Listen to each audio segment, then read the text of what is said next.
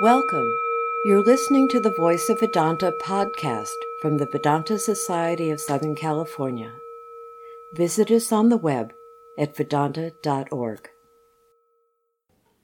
Begin with a chant. Namo Devyai Mahadevyai Shivayoi Satatam Namaha Nama Prakrityai Padrayoi Niyata Pranata Smatam. Salutations to the Devi, to the Divine Mother of the Universe. Salutations always to her who is auspicious. Salutations to her who is the primordial cause, to her who is gracious. With mind's intent, we bow to her. Om, peace, peace, peace. Good morning. Thank you for coming out. I'm sorry it's kind of chilly in here. I'll talk about Mother and that'll warm our hearts. So we're now in the season of the Divine Mother. And we already celebrated here Durga Puja, and then after Durga Puja in Hollywood, we celebrated Kali Puja, and then after the Kali Puja itself, then after that, a few days after that, usually it's a week after, we immerse the image of Kali in the oceans of the Pacific, or Balboa Island, I should say. And then at the end of this month, we had actually Jagadatri Puja, who is an aspect of Durga, and it's the big celebration in Sacramento. It's also the big celebration in many of our centers in India. And for Jagadatri, is the aspect of Durga as the ruler and the protectress of the universe. She is the support and the protectress of the universe.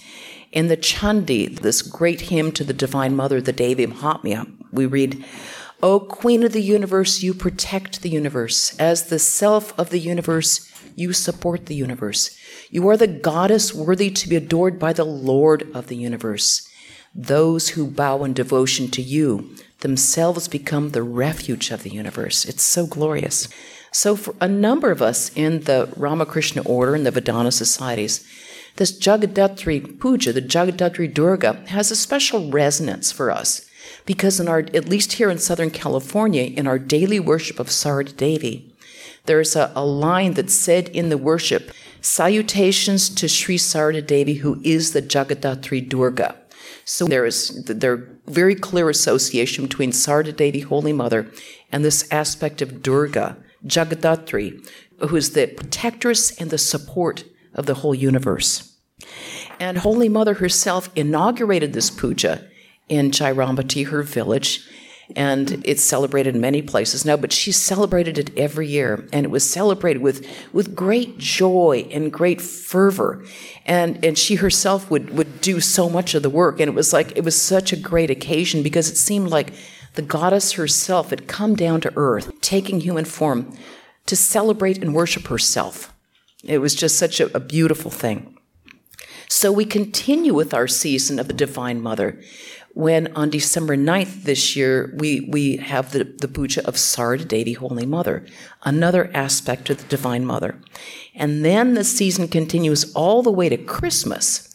We not only worship the baby Jesus and the incarnation of Christ, but we also worship his feminine counterpart, Mother Mary, who is a very powerful aspect of Shakti, the Divine Mother that came along with Jesus to give these great teachings to the world. Mary, too, is Shakti, and her wisdom and power can illuminate our spiritual understanding. So while the rest of the world is engaged in 63 shopping days till Christmas and listening to these rage-inducing Christmas jingles at the mall, instead we can kind of pull back from that and think about the teachings of Jesus, and we can think about Mary, the Divine Mother who came with Jesus to impart knowledge and wisdom to the world. There's a wonderful song that we sing in bhajans, the singing that we do often on Sundays before the lecture. And this song was written by Swami Chandikananda, who was a disciple of Holy Mother Sarada Devi. And there's a line in it that goes, Jaya Saradeshwari, Sita Radha Mata Mary, Mother Mary, Yashodhara Vishnu Priya Ma. All these wonderful aspects, these Shaktis who accompanied the incarnation. It's like salutation to the Divine Mother in all these sacred feminine aspects who come with the avatar, the divine, who they both assume human form. So it's really important to really listen to both aspects of the incarnation, both the avatar and the Shakti who comes with the avatar. Now, as all of you know, in the Hindu tradition, Brahman is this infinite, all-pervading existence. It's the basis of all existence. It is existence, consciousness, and absolute joy. The deepest part of ourselves, the Atman, is one with Brahman. But Brahman is beyond speech and mind, beyond our understanding, beyond our ability to comprehend. Brahman's beyond gender. Brahman has no gender. Brahman simply is. Brahman is isness itself, consciousness itself. But how can we connect with this ineffable, transcendent reality with the limitations inherent in this very small operating machine here? It can only take in so much. We're limited by the inherent limitations of the human mind. And this is where we can connect to the Divine Mother, because the infinite and transcendent can be grasped when the divine takes a tangible form that we can love and have a relationship to. So this is where we get to the wisdom of the Divine Mother. Now, I know here we're used to thinking in terms of Brahman and Atman and consciousness and absolute existence. And then I thought, well, today let's just bring it down a notch. And I thought, wait a minute. Talking about the Divine Mother is not bringing it down a notch. It's bringing it out. It's not bringing it down. Because Sri Ramakrishna said that Brahman is one with Shakti. He said the one who is Brahman is also Shakti. That Brahman is called Shakti when engaged in creation, preservation, and destruction. When Shakti is inactive, then we call it Brahman. It's two sides of the same coin. So we can't say, no, I like Brahman, but don't deal with Shakti. It's like Sri Ramakrishna said, it's like fire and the power to burn. You can't separate it. So today we're just going to glide over the fire and we're going to go right to the power to burn. And then you say, okay, yawn. Why am I here? I could be at the mall. I could be watching some TV. I could be watching a nice video of Swami Sarvapriyananda or doing something. How is this possibly relevant to my life? And that is where the wisdom comes in.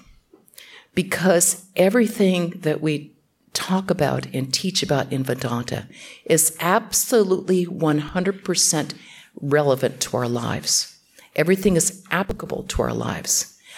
What we have to do on our end is we have to understand it and then apply it. And that's where the hard part comes in. We might know these things, but the wisdom actually has to be applied. And that is where Shakti comes in, this applicable, usable wisdom that can really transform our lives if we make the decision that that's actually what we want to do, if we want something more in our lives. And again, so how is this relevant? Well, we were talking about the Shakti. The Divine Mother deals in the realm of creation, preservation, and destruction, and we're dealing with that every day of our lives. Every day, we're all born, okay? We've all taken birth. And then through the rest of our lives, we're dealing with preservation. We are trying to hold on to all these things that we hold dear. We're trying to hold on to the body, to the mind. We want to hold on to our creativity, to our energy, to our prana, to our life force.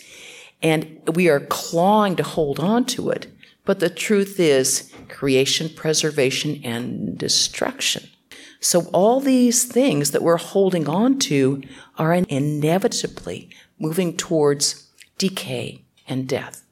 No matter how hard we hold, no matter how much we sit and do all the right things, they are inevitably moving towards decay and destruction. And all this is in the realm of the Divine Mother. I always think of the words of Swami Asheshananda, Holy Mother's great disciple, who never tired of quoting the Buddha, saying, all compounded matter is bound to decay. It's like the cheery thought for the day. Thank you, Swami. I feel much better. But it's like it's true. Whatever is compounded will decay. What is uncompounded, the real us, the Atman. The rest is in the realm of the Divine Mother. She is the creator, the preserver, and the destroyer. We all come from her. We all go back to her. All of us have this yearning for immortality. All of us have this longing for freedom. We have this longing, above all, for completion, for wholeness. We have a longing for love, for the perfect love. And that is because we long for wholeness. We feel incomplete, and we think this other person is somehow going to complete us, which of course can't happen, because all compounded matter is bound to decay. Nothing or no one can make us more full and complete than we already are. We're already full and perfect. The transcendent reality is our own nature. But because we identify with that which is changing, which is the body and the mind, we will inevitably suffer as much as we identify with that. Because the body and the mind are subject to birth, disease, and death. That means that we can't hold on to this thing forever, no matter how much Botox we use, no matter how much yoga and Pilates we engage in. It's going to go south. The mind is subject to moods. It's subject to grief, up and downs, despair, and eventually it's going to wear out and we become the person in the rest home kind of chewing our cud. And it's all okay. Creation, preservation, and destruction.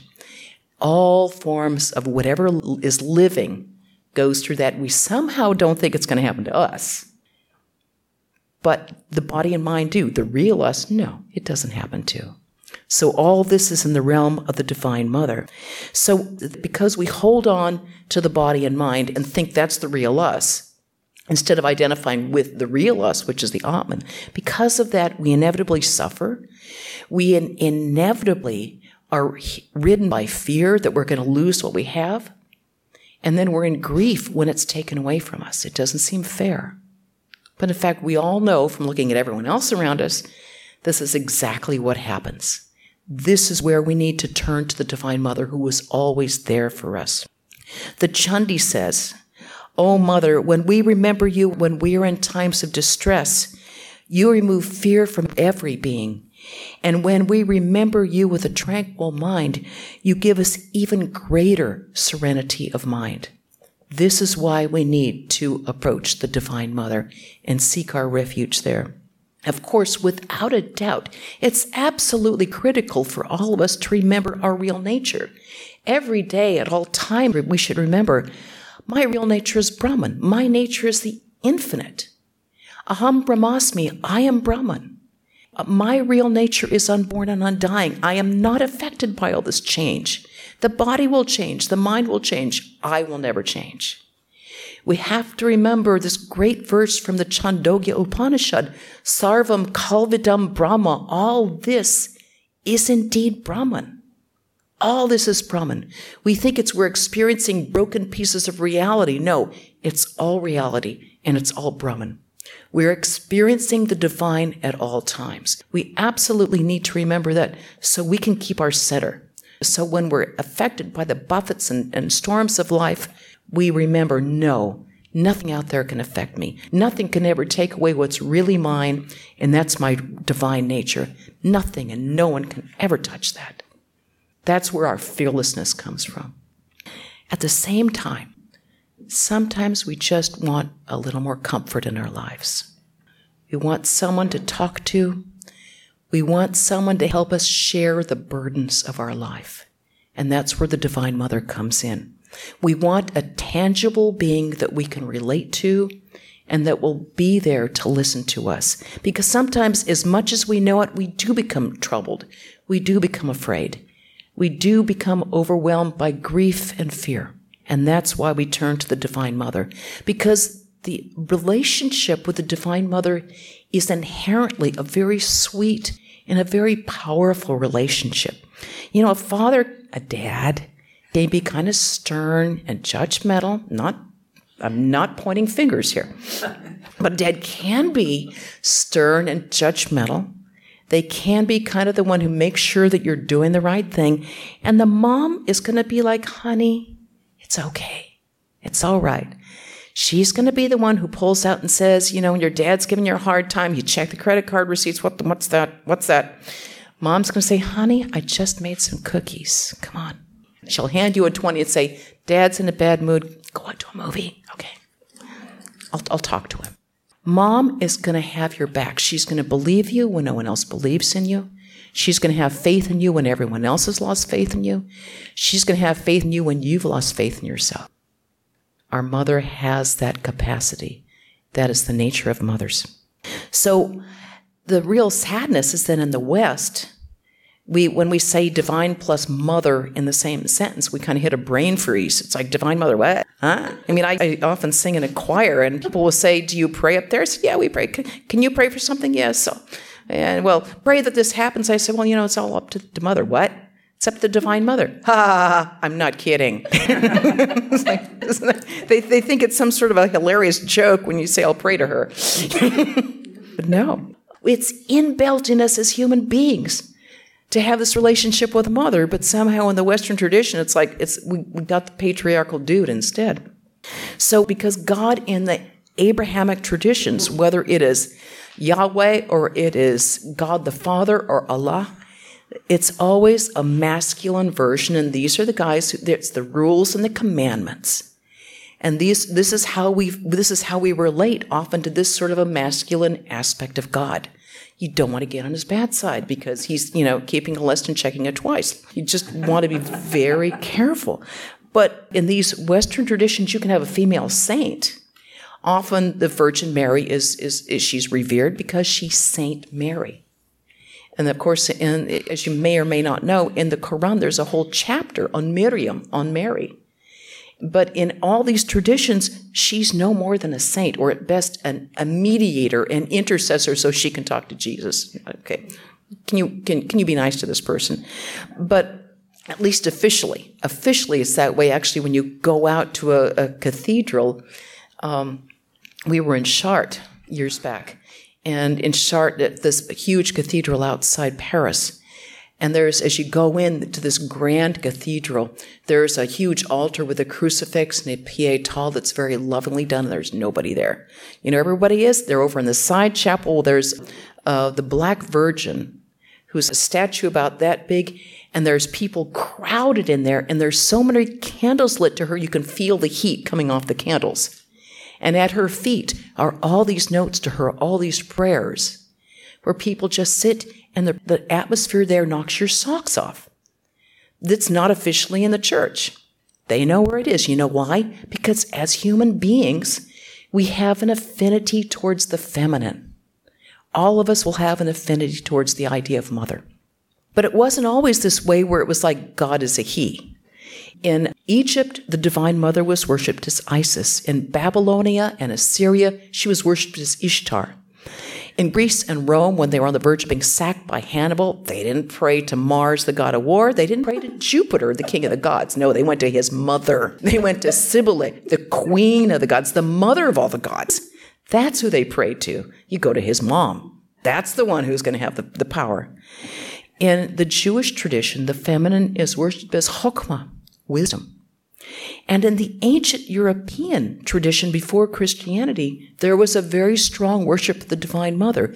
And in fact, in archaeological digs, they're finding that the most revered objects were ancient mother goddesses, dating from 3500 BCE to 6000 BCE. It's quite astonishing. In fact, when Gloria and I went to Turkey a couple of years ago, we went to the National Museum in Ankara, and there was an image of the Divine Mother, 6000 BCE. So this is part of the human tradition to approach God in this way that's very approachable.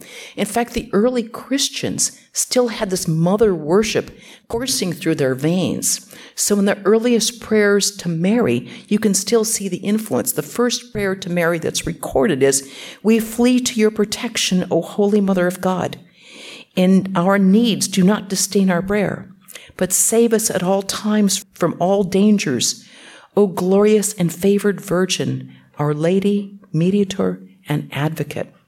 Now we can compare this to the Chandi, this great hymn of praise in the the Hindu tradition. O Devi, you who remove the sufferings of those who take refuge in you, be gracious. Be gracious, O Mother of the universe. Protect the universe. You are, O Devi, the ruler of all that is moving and unmoving. And I have to say that of all the translations of the Chandi, David Dutta's, David Nelson's, in Praise of the Goddess is absolutely lyrical, awesome. It will knock your socks off. So if you don't have it, you really ought to get it. It's just a joy.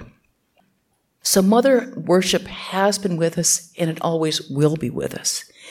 And it's sad that it's been kind of undervalued in the West, because I think it has cost us. It has cost us as a culture. It has cost us as a Western way of thinking. Because God as a male deity ends up invoking more fear than love.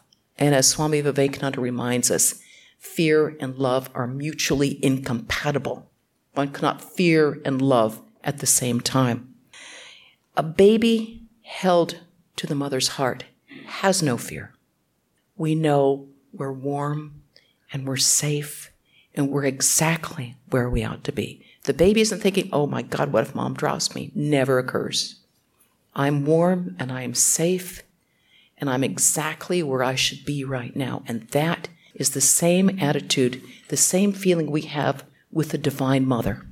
We are warm, we are safe, we are exactly where we should be at this point, being held wherever we are by the Divine Mother. Even when it's painful, even when we're ill, even when we're facing death, even when the universe seems to be crashing around our ears, we're being held. We are exactly where we should be, and Mother is holding us tight, holding us as we go through whatever we go through in this universe. We're not being thrown to the wolves ever at any times. We're never being dropped. Held, protected, safe at all times. No doubt, the hardest aspect of the Divine Mother to deal with for Westerners, or even for half of India, is Kali, the aspect of the Divine Mother, the Black Goddess, who is both loving and fierce, tender and fearsome. She is as fierce and loving as only a mother can be. Because you know out there, you mamas, you know how it is to be a mama bear. You know how fierce that love can be. And if a 1,000-pound truck goes on your child, you have no doubt in your mind you're going to lift that up. You have no doubt that if your child is in danger, you are there and you are with your heads in the mouth of a lion to protect your child. That is what mothers do. And you men out there, you got it in you too. You've got that mother power of that fierce protection who will face every danger to protect your child. We had years back a wonderful seminar at UC Santa Barbara. They had this whole conference on the Divine Feminine. And scholars from all over the world came, and it was held at UCSB, and they asked Swami Swahananda to speak. And so at the end, he was taking questions from the college students and the other participants. And this young woman said, I don't know how you can worship Kali as a mother. I mean, she's got this sword which has blood and fat on it. She's holding a severed head on her hand. How can you possibly worship that as mother? And he said, without missing a beat, he said, do you want a namby-pamby mother, or do you want someone to protect you? It was like, right. That's the kind of mother, because what's the use of having a mother? She doesn't protect you. That's the whole point. I didn't even know I had a mama bear in me. I didn't even know that I had that. Till I was walking my old dog up the Ladera extension. I was walking along, and she was 14 years old shepherd, kind of creaky, just like her mother. And so these other two dogs come in, and they separate us, and they push her out and run her off, and one is trying to get at her throat, and one is trying to disembowel her. I didn't know I had it in me. Man, I was screaming like a banshee, I'm going to kill you. And if I had, those dogs left very quickly because I was trying to tear their throats out with my hands. And there was no doubt in my mind that it would have happened, because it brings on this fierce protection, which is just what Kali is. You know, Kali holds the sword with which she removes our ignorance. And the problem is we love our ignorance. We just find it so comfortable, and we're used to it, and it just feels so right. We don't like it when someone knocks off our ignorance with a sword, but it's the best thing for us. That human head that she's holding is the ego. And if we don't like our ignorance being touched, it's nothing like our ego being, we hate having our ego touched. It's the worst thing in the universe. How dare that person say that? How dare, didn't they realize? Very painful to have the ego knocked here and there. But that's what the Divine Mother does. Just as our own mother won't allow us to eat junk food or stay up to 3 o'clock in the morning. Mom, you're not being nice to me. It's like, no, I know what's best for you. Divine Mother knows what's best for us. It hurts to have the ego knocked. It hurts to have our ignorance taken away. But what is best for her children? That's what she cares about. She loves us more intently than we can ever love ourselves. That's what the Divine Mother is. The word Kali actually comes from the Sanskrit word kala, which means time. And kala, time, is the devourer of all things. Creation, preservation, and you know what's going to come next. It is destruction. Kala is the eater of all things. Everything that is born in time will die in time if we remain in time, which is why we always reassert our identity as the Atman, which is beyond time, beyond birth, death, beyond any form of time, beyond any form of cause and effect. Once a devotee came to Ramakrishna, his name was Mahima, and he said, "Sir, something is holding us back in our spiritual progress. Something is holding us back." And he said, "What? Cut the reins. He said, cut them with the sword of God's name. The shackles of Kala, time, are cut by Kali's name. Kala, Kali. Cut those shackles. The shackles of time are cut by Kali's name. Kali is fierce as she destroys our ignorance. But her fierce love for her children is just what we need to get us through life's journey, because life isn't easy, it's not serene, and it often doesn't seem to be very fair. It's a tough run. And anyone who says it's not simply hasn't lived long enough. It's not an easy go. Our Holy Mother, Sarada Devi, is also a manifestation of the Divine Mother. And she hid her divinity under this veil of simplicity and humility. She seemed, as Swami Prabhavananda, our founder, said when he first met her, he said, "At first I thought she was a simple village woman." He would bow down to her and he'd get this electric shock when he touched his head to her feet. And he just did it because he was like a kid. He was like 12 or something. He liked the electric shock. He didn't realize who she was. It's like, oh, that's fun. It's kind of like the men's bathroom at the Madonna Inn. That's fun. Swami Vivekananda wrote a letter to his brother disciple, Swami Shivananda, who was also a disciple of Ramakrishna. And he said to him, "You have not yet understood the wonderful significance of Mother's life. None of you." He's speaking about his own brother disciples of Ramakrishna. He said, "But gradually you will know." And we think, God, if disciples of Ramakrishna don't even understand her, where are we in this mess? How are we ever going to understand her? Once Swami Hari Premananda, who was a disciple and an attendant of Holy Mother, he was there massaging her feet. She was old. And he was looking at this old shriveled foot. And he was saying, can this old shriveled foot belong to the Divine Mother? He had this doubt that crossed his mind. And just at that moment, he saw the foot transformed into something unutterably beautiful, golden, with golden anklets and jewels, pearls. And he looked up, and instead of seeing the face of Holy Mother, instead he saw the goddess Jagadatri, having all of her weapons and many arms and a jewel in her forehead and a third eye, to be decked with flowers, and he lost consciousness. And when he looked up again, there she was, simple old woman taking care of her niece. This reminds us of like Krishna on the battlefield, where Arjuna asked Krishna, "Please reveal your cosmic form to me." And he reveals his cosmic form. He goes unconscious, said, "Okay, I don't want that anymore. I don't want that anymore. Let me see you as my friend." Same thing, he got a glimpse, Hari Premananda got a glimpse of Holy Mother as the Divine Mother. And all of us are going to remain ignorant of that for the most part. We're just going to know her as our mother. But when we're looking for the wisdom of the Divine Mother, I don't think the weapons and the jewels and the multiple arms are going to do us a lot of good, except to remind us that the simple village woman who was disguised in simplicity and humility really was the Divine Mother of the universe.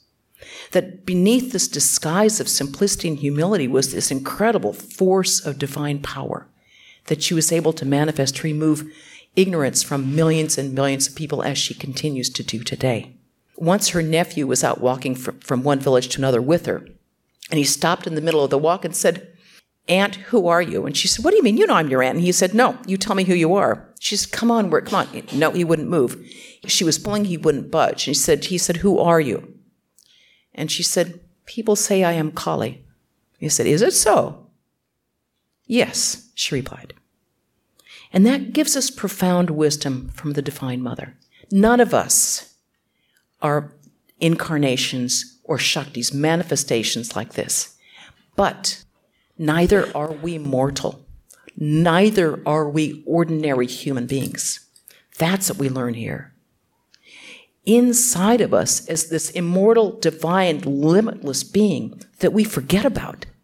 Our real nature is pure and perfect and eternal. We have infinite power within our hearts.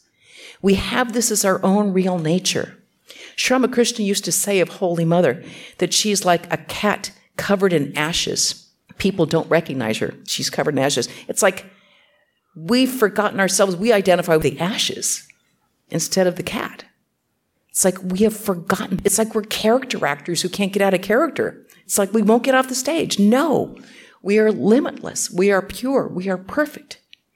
So when we think of her as she disguised herself willingly. We have unwittingly disguised ourselves because we've forgotten our real nature. So again and again, we have to remind ourselves, who am I?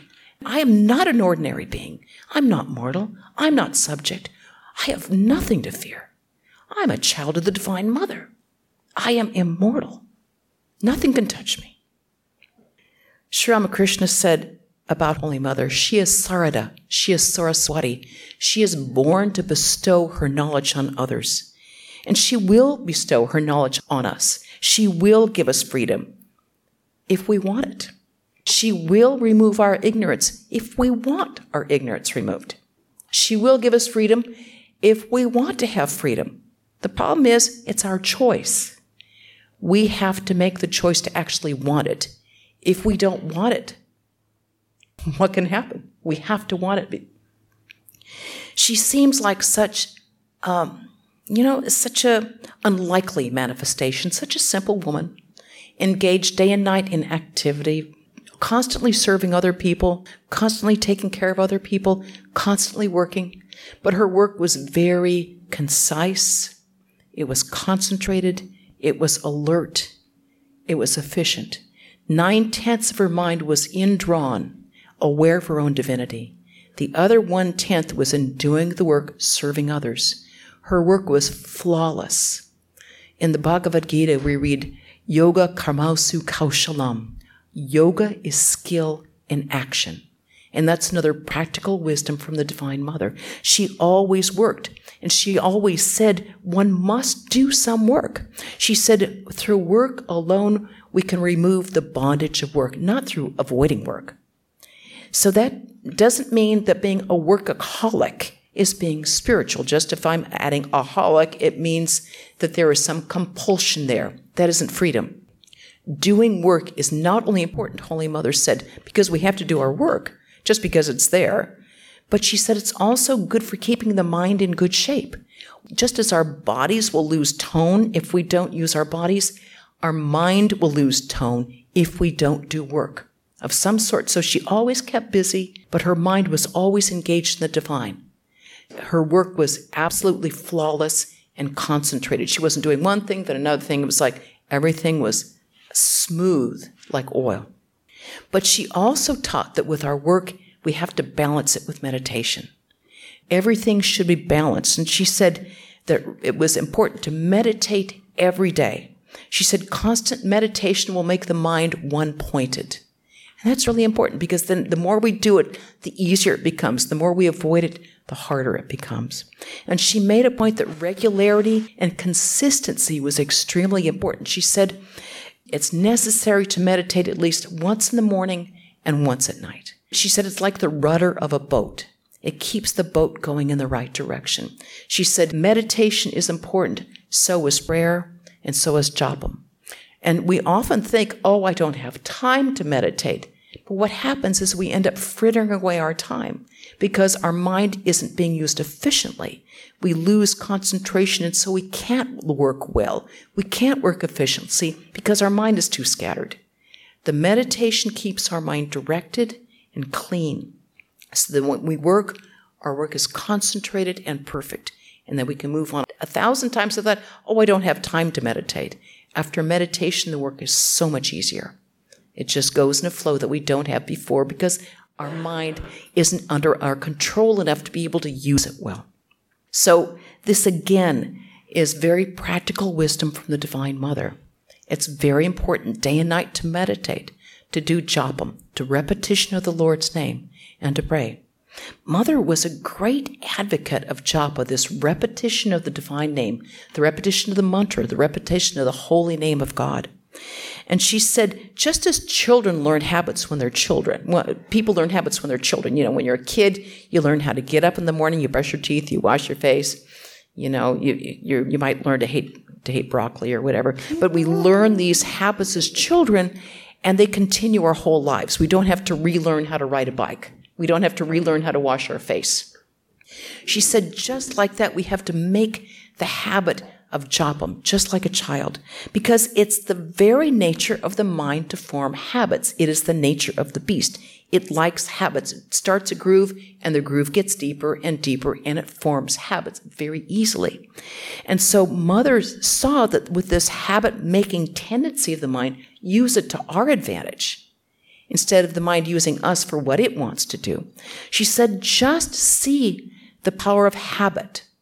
By the law of habit, a person attains realization through the continuous practice of japa, the repetition of the Lord's name. So if we can create a habit of having stupid songs going through our mind, or we can create a habit of having a continuing arguments that ended last year, and they're still going through our head, or habits of what we should have told the person the last time we saw them, or negative habits of thinking about ourselves. I'm like this. Why am I like that? Why am I doing that? I'm a bad person. I'm fat. I'm ugly. I'm worthless. Instead of these habits, why not form the habit of japa? When the song loops in our head and it won't leave us alone, replace it with japa. And when we get a negative message criticizing ourselves or somebody else, insert japa instead. Take out that cassette, put in a new one. Man, am I dating myself? Take out that CD. Put it in. She said, practice japa. Through japa, you will attain everything. I mean, that is pretty much a blanket statement. It isn't like you're going to have a nice day, you're not going to have a better life, you'll make a lot. You will attain everything, she said, through the practice of japa. It's like anyone can practice japa. Anytime, any day, anywhere, we can practice it. Lying down in the bathtub, when we're walking down through the parking lot, we can practice japa. We can hear the mantra in our feet. We can hear the mantra in the sound of the cars. We can hear the mantra in the song of the birds. We can hear the mantra in the sound of the traffic going through on the freeway. We can hear the song of the mantra when we hear children playing. The more we listen to the mantra, the more we hear the mantra. We can hear it in every sound that comes, because they say every sound is actually part of the mantra. All sounds are divine. We take that thought, we use the mantra, and we use that to unlodge ourselves from ignorance. We use that as a bottle opener, get ourselves out of bondage for freedom. Very easy practice. Wisdom, very practical wisdom from the Divine Mother. Mother taught us how to live the highest ideals of Vedanta in the simplest and most natural way. As you know, the essence of Vedanta is that Brahman alone is real. The world as we experience it with the changes is basically it's transitory, it's impermanent. Our real nature is that the Atman is one with Brahman. That means that there is absolute unity between us all. That means there's only one infinite divine reality. It means there is no other. There is no other. There's no male or female. There's no black, white, red, yellow, golden, green. There isn't Republican or Democrat. There isn't immoral person or moral person. There isn't you or me.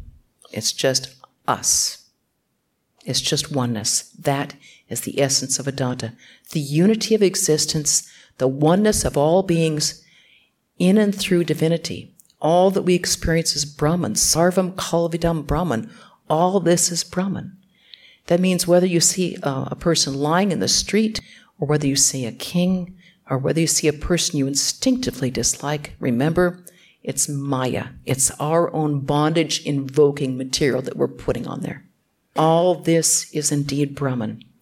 Holy Mother Sarda Devi was able to see this and react to it in the most natural way possible. Her famous last message to the world, "No one is a stranger, my child. The whole world is your own." That's nothing but the highest teachings of Vedanta in such a simple way. No one is a stranger. There is no other. There is no us and them, good people, bad people, the right-thinking people and wrong-thinking people. There's only us. And for Mother, it was nothing but her only relationship with others was seeing everybody as Mother, no matter who they were, no matter where they were on the socioeconomic status, no matter whether they were illiterate, no matter what religion they belonged to, no matter whether they were white or brown, whether they were English-speaking, Tamil-speaking, or Bengali-speaking, Hindi-speaking. It didn't matter to her, no matter whether they were immoral by other people's standards.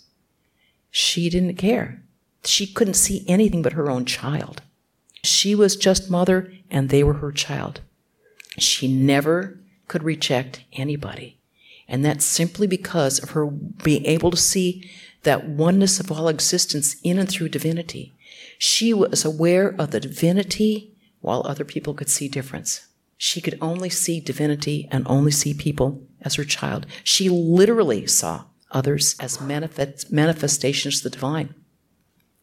And then because she saw that, she was able to treat them as her own children. And so I keep thinking, what if we just got a glimpse of that? If we got a glimpse of that, where we really were aware, if we made the effort to see the divinity of others first before we became aware of difference. Swami Vivekananda said, we always see divinity first, and then we see difference later. We're not aware of it because it happens so fast. First we see divinity, then we pull back and see difference. If we could first see divinity and react to that, and then if we could do that and be able to treat others with that love and respect and kindness, or to see others as our children with that kind of tenderness and respect and holding in our hearts this person, no matter who they were, what a blessing our life would be to ourselves.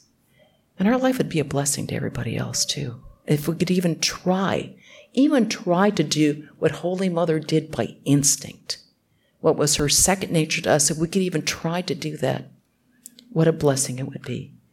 That would be real wisdom from the Divine Mother. So I pray that all of us can take the wisdom of the Divine Mother to heart and to bring it into our lives and into the world. Thank you. And I'll close with a chant, and if you know the chant, please join me. Om Purnamada Purnamidam Purnat Purnam Udachyate Purnasya Purnamadaya Purnameva Vishishyate. Om Shanti Shanti Shanti. Om. Filled with Brahman are the things we see. Filled with Brahman are the things we see not. From out of Brahman flows all that is. From Brahman flows all, yet is Brahman still the same. Om, peace, peace, peace be unto us all. You've been listening to the Voice of Vedanta podcast, from the Vedanta Society of Southern California. Thanks for listening.